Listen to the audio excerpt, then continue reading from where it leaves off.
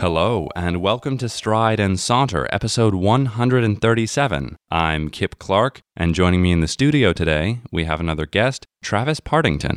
Hello, Kip. How are you doing? It's a pleasure to be here. I'm doing very well, and it's a pleasure to have you here because today we're going to be starting a series on experience and life in the military, which of course is a very charged topic for a lot of people, but personally, as someone who knows next to nothing about military life, I had a lot of questions. And before we formally begin this topic, would you mind giving the audience a quick summary of your experience in the military and sort of where you've been? Sure, Kip. My military experience started with my grandfathers. They both served in the U.S. Navy in World War II. So I got out of high school, kind of went to college, didn't really think college was easy or hard enough, so I wanted a challenge. I joined the Marine Corps because college was too hard. And in the Marine Corps, I went into a job field called HAWC, and HAWC stands for Homing All the Way Killer. It's a missile system that shoots down airplanes, and so I was a radar operator for that system. And I went to California for boot camp, Fort Bliss, Texas for my school, and then Yuma, Arizona for the rest of my tour. And I thank you for sharing that. This topic in particular is going to be looking at the transition home from military service and being abroad or perhaps stationed somewhere. And I suppose my first question would be, before you returned home, were there preparations made by commanding officers and other authority figures to help give you a sense of how you might acclimate? And if your experience in your mind wasn't necessarily noteworthy, anything you observed in your fellow Marines?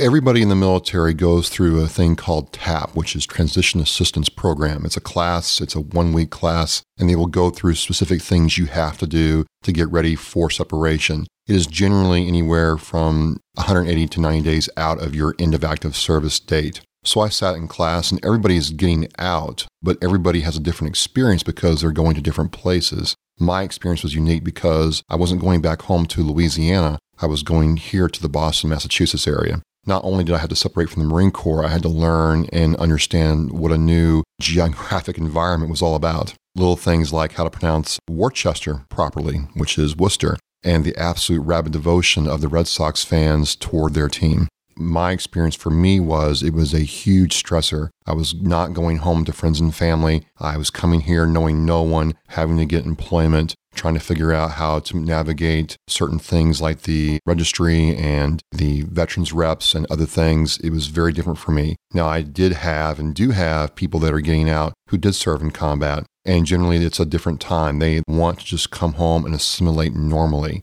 Some of them will talk with you about their experiences, some of them will not. Some of them will transition back to civilian life very smoothly. They'll have a job. Some family member will have a job for them. Some will have to work very hard to try to find employment.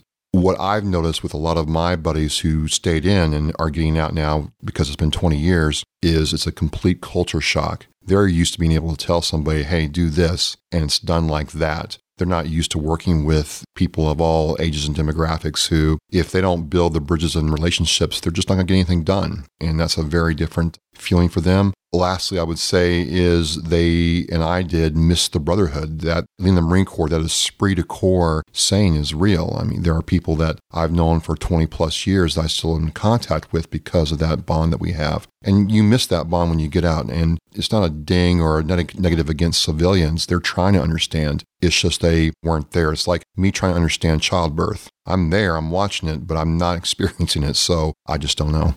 And I really appreciate all of that. There's a lot I'd love to unpack. To start, I'm really curious when you describe the efficiency you and others observe in the Marine Corps that isn't necessarily a one-to-one when translating back to civilian life. Do you think there is a certain expectation of military efficiency that simply isn't present in most sectors of civilian life, whether that is on the job or in a private realm of one's life? If I understand efficiency and how you're saying, hey, do this and it gets done. That's for a couple of reasons. One, there's a hierarchical structure of command. There's a command structure. The person on top tells the person below him, so on and so forth, to get things done. And it's done because at the core of what everybody in the military does, regardless of their branch of service, it is about following orders. Whereas in the civilian world, yes, there is a command structure, but it's much more loosely defined. Someone above you can tell you to do something, but if you have other tasks or directives in front of you, you can allocate to do that when you feel like it sometimes. You have a lot more flexibility to control certain things than you do in the military. Whereas if you don't do what you're supposed to do right then and there are consequences, oftentimes negative, for not following orders. And I really appreciate that explanation. One of my first interpretations as you were talking about that efficiency and then went on to talk about brotherhood actually pertained to the idea of mutual relationships in which we do things for others because of our connection to them. And at first I thought, well, in the military, things are done because they need to be accomplished and tasks need to be completed. But then you went on to mention brotherhood, as I suspected you might. And I'd be really curious to hear about certain comparisons you or other Marines might make in transitioning home, because for many of us, I think family represents the ultimate in terms of intimate connections you will have with other people and the understandings they can provide. But I've often noticed, at least from a distance, that there seems to be a particular bond forged by mutual hardship and difficulties, including military service, particularly in combat scenarios. And so I'd really love to hear how you felt that bond maintained itself or perhaps affected the way you and other Marines observed relationships back home as you transitioned away from military life. Well, brotherhood starts in military boot camp. Marine Corps boot camp, as an example, is 12 weeks long. It's the longest boot camp in any military service in the world. So those bonds of brotherhood, whether it's eating together, showering together, going on forced march together, we do everything together. No one fights alone. So that's automatically ingrained from the minute you step off the bus and onto the yellow footprints. As you go through your military service, whether you serve for 4 years or 20 years, certain things that we do, whether it's serving in combat or working together, reinforce those bonds. In the civilian life, the only thing I can compare it to, as you said, is family. And families squabble, families fight, families, disagree, sometimes passively, sometimes very actively. But at the end of the day, your family unit is that unit there for you. And that's the same thing with your military family. A friend of mine passed away recently from the military, and even though I hadn't spoken to him every day, I had spoken to him like 6 months prior to that. That passing really affected me. I felt the loss of those memories and experiences we shared. So I would say, again, that the closest comparison is that close family experience that you're going to have, whether you're in or out of the military. And in bringing up the passing of individuals close to us, a large difficulty that I've observed, again, at a distance, is that for members of the military coming home, perhaps after a very long tour, a great deal of elements change in lives back at the States in terms of family or job situations, etc. And I'd be very curious to hear what you felt had changed, perhaps. And I know you were, of course, transitioning to a new location in Boston, but what you noticed felt different, or perhaps what surprised you that felt the same before and after your time in the service. Well, one thing that became apparent to me coming back from Arizona to here was talking to my friends in Louisiana and Illinois and family in both places, was that my friends had kind of moved forward. They either were starting to home ownership, marriages, kids, their 401ks, vacations to Disney World. They had already done all those things, and I had not. I had very little in common with them on certain aspects of their lives. They've already paid off their first car. They've already been getting mortgage applications done. They've been looking at how to do their retirement accounts and their college savings accounts for their children. And a lot of us had not. We had been focused on other things. So even though I was their friend and even though we talked, there were experiences that I had that they couldn't relate to, and vice versa. There were experiences that they had already gone through that I had no idea how to really relate to. And so a lot of it was information sharing about how to get me caught up, if you will. And in talking about this phenomenon of you perhaps catching up with their lives, livelihoods, and other transitions they've made, I'd also really like to hear about perhaps a hesitation to bridge that gap, to discuss between military and civilian, because I think there can be a great deal of sensitivity and misunderstanding when it comes to discussing military operations in any capacity. As an example, I personally feel a degree of guilt in recognizing that the military, as a function of the United States, is operating on behalf of American interests, and the injuries, casualties, and trauma incurred by members of the military on behalf of citizens like myself leaves me feeling like there is a debt in some sense that I can't necessarily pay. And I describe all of that to say that I suspect perhaps other civilians might feel a similar reluctance, so to speak, to engage with the topic, that they don't know the proper language or terms to approach discussions surrounding military life. And with you or other members of the service that you knew, did you ever sense a hesitation or an inability to discuss what I think can be a very sensitive topic? Well, I'll go at this two ways. First, it's two sides of the same coin. We as veterans and military people have to be willing to share with civilians about our experiences as much as possible. We just can't sit there numbly or passively when someone comes up to us and says, thank you for your service. We have to engage with that civilian, say we appreciate you thinking of us. And if they ask us a question, we have to be able to do that in a non-condescending way. That's that one side of the coin. Now, the other side of the coin you mentioned guilt. And I would encourage anyone not to feel guilty for a couple of reasons. One, when I was growing up and when you were growing up, it wasn't as focused as it is now. And when I say now you can go on social media outlets, YouTube, military channels on TV, and if you want to learn about the military, you can start getting in touch with how the culture works.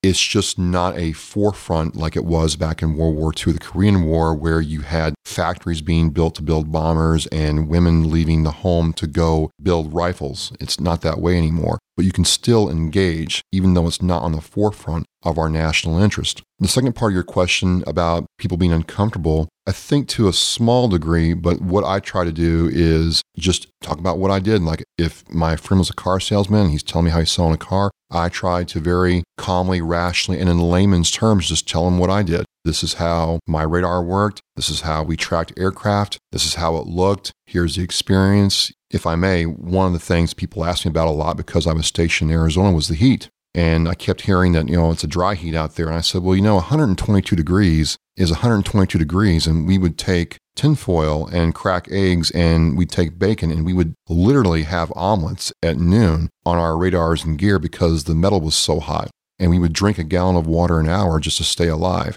And people could understand that. People could understand how hot it actually was in the extreme environment that we had to operate in. They got a greater appreciation of what we did. But at the end of the day, there's two sides of the coin, and we have to meet each other halfway, kind of like what we're doing now. And I certainly appreciate that connection. I've always felt that it is important to engage with those conversations, and I won't claim that I'm always the best at it, but I completely agree with you that the effort is very important in making first steps. I'd also really love to know, in looking at the efficiency and the working philosophy of military operations, whether in combat situations or not, did you ever yearn for that lifestyle after leaving the service and think there are ways that was run which I miss currently, that I don't find as many elements of camaraderie or efficiency, etc., in my daily life here in Boston that I almost wish that were my lifestyle still? Yeah, the first and biggest thing that comes to mind is the camaraderie. We were all together. We all did things together. We all socialized together. That's just how we did it. And that is not the way it is in the civilian world. You're very much, to a large part, on your own. Yes, you go with your coworkers, but you don't necessarily eat, sleep, and move from point A to point B with your coworkers 24/7, 365. You just don't do that. So that part I miss. The thing with efficiency is you go to work and you have a clear set of instructions about what is supposed to happen in the workday and how it's going to get done. So there's not a lot of thinking involved, but there is. You don't have to wonder about what to do. The mission's there, you're told what the mission parameters are, and then we just have to figure out how we're going to accomplish the mission. And so that part I miss sometimes. Whereas now, being in the civilian world for so long, I like the fact that I can be creative in getting certain things done. I can use methods and means that wouldn't be approved by the military because it's outside the scope of operations and outside the scope of protocol. But my management will like the fact that I took that initiative to solve the problem in a creative way. And it's great that you bring up creativity. I was actually speaking the other day on the phone with a friend of mine who I would identify as very creative, but does not see himself this way. And I mentioned that to ask, as you were allowed more creative freedom in the way you went about your daily life after service, did you feel any stiffness in trying to rework your mental approach to different circumstances, problems, and perhaps even people in your life? And essentially, I'm asking, was it difficult to try and think in a more creative way where I imagine your training in many ways, as you expressed, required certain outcomes and certain results, and the protocol demanded a very strict set of approaches or reactions to a task or circumstance? We have this saying in the Marine Corps called adapt and overcome. Now, for me, there is a set protocol to use my radar scope to track an aircraft before the senior officer launches a missile at that aircraft. However, we might have to deploy those missiles and set up our launchers in sand one week, but in the middle of the woods the next week. So we have to adapt to different environments and different conditions. So when I got to the civilian world and had to reintegrate, and there wasn't a set of instructions for every situation, that adaptation part that the Marine Corps and the military likes to instill in service members came into play. And while I might set up a task list for me to do something, how I do it, it's all on my own. And I appreciate the fact that I can switch from one thing to the next thing without being overwhelmed. And at this point in the conversation, I've been throwing a lot of questions your way, of course, because your knowledge is incredibly relevant to the topic. But do you have any questions about my perspective or any ideas or thoughts that I can offer related to the topic? My question to you would be, there's a perception that millennials are very self-centered, narcissistic, and they don't really care about the world outside of their little cell phone. And I want to ask you, I think that's different. I think there are kids out there, that's not a negative, but there are kids, there are younger people out there who want to understand the broader world. So my question to you would be is, how can I make my experience relevant to them? And how should I approach them if I'm approached by someone asking similar type questions that you're asking me now? Well, I think that's a great question, and honestly, I've observed a similar stereotype, at least as it is conveyed by a lot of non-millennials. In my experience, at least, I know a number of millennials who are very interested, and I would say very empathetic, almost to the point of losing themselves in the mix of socializing and trying to integrate with other people. I think the key is that many millennials, myself included, speak certain technological or cultural languages. And so I would commend you for having your own podcast, Oscar Mike Radio, in which you discuss veterans affairs. And I do think that media like that and other efforts made to try and tell honest stories and express to other people, especially civilians, what life in the military or as a veteran is like, then ultimately I would say that maybe the most you can do in a you can bring the horse to water but you can't make it drink sense, that you're doing a great deal to tell those stories. And frankly, you and I met through channels of social gatherings where we encountered one another because of a shared interest in podcasts, and we're currently having this discussion as a result, which I really appreciate.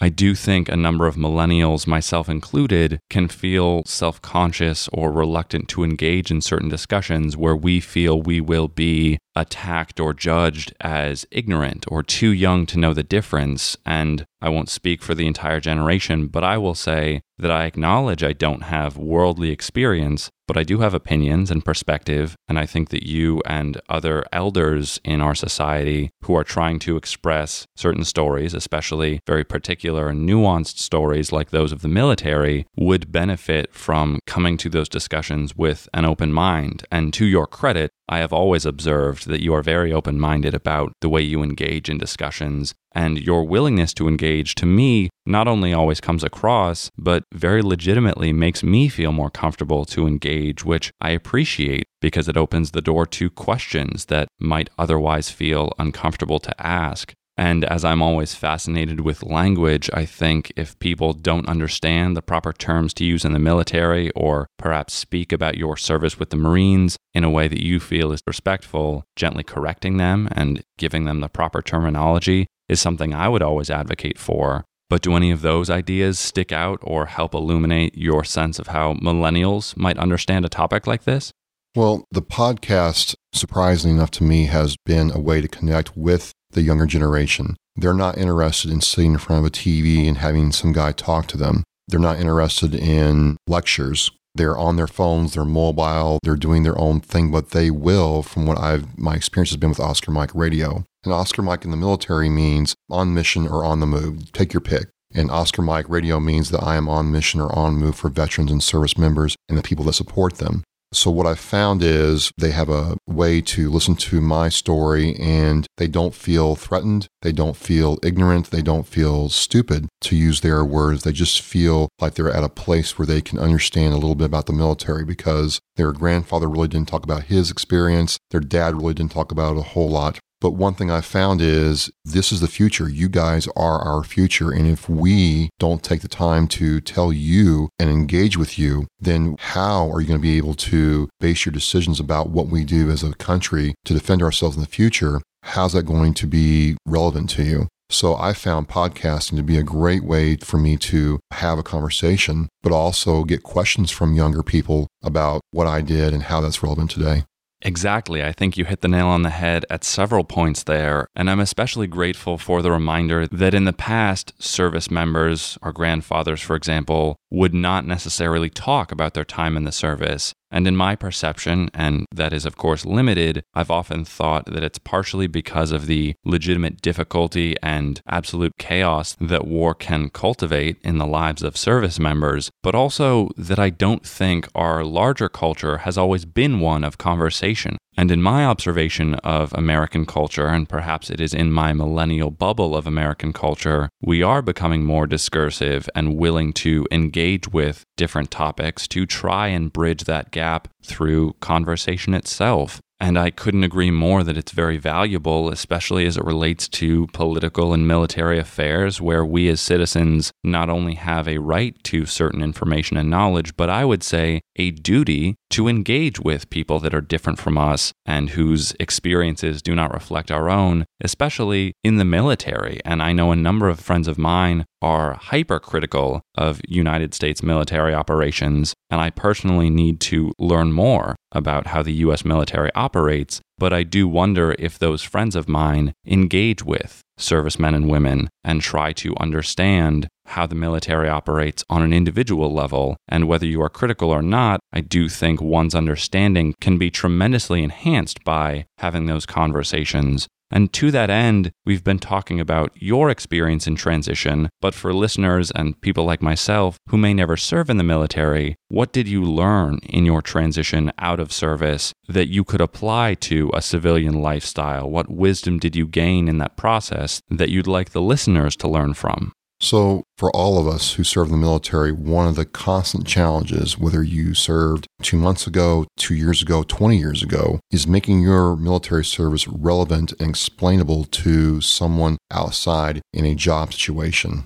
It was very difficult at certain times to explain how my day-to-day responsibilities could be valuable to a human resources manager, because after all, there's not a really huge market for people who sit at a radar scope and shoot missiles at airplanes. There's just not. However, I took the time and I got with some people who helped me transfer those task management skills, time management skills, diversity skills into something that was attractive to potential employers. So I would ask anybody that's listening, when someone is trying to explain what they do in the military, take a minute and try to help them understand what they did is valuable and how. We don't see, say, for instance, that firing a machine gun has any application in the civilian world. And frankly, it doesn't. But you had to be qualified to use that piece of equipment. You had to maintain that piece of equipment. You had to transport that piece of equipment and then use it. And there's a lot of things that go into getting to that point to be proficient to do that. So again, it's just both sides taking time to hash out how what I did and others did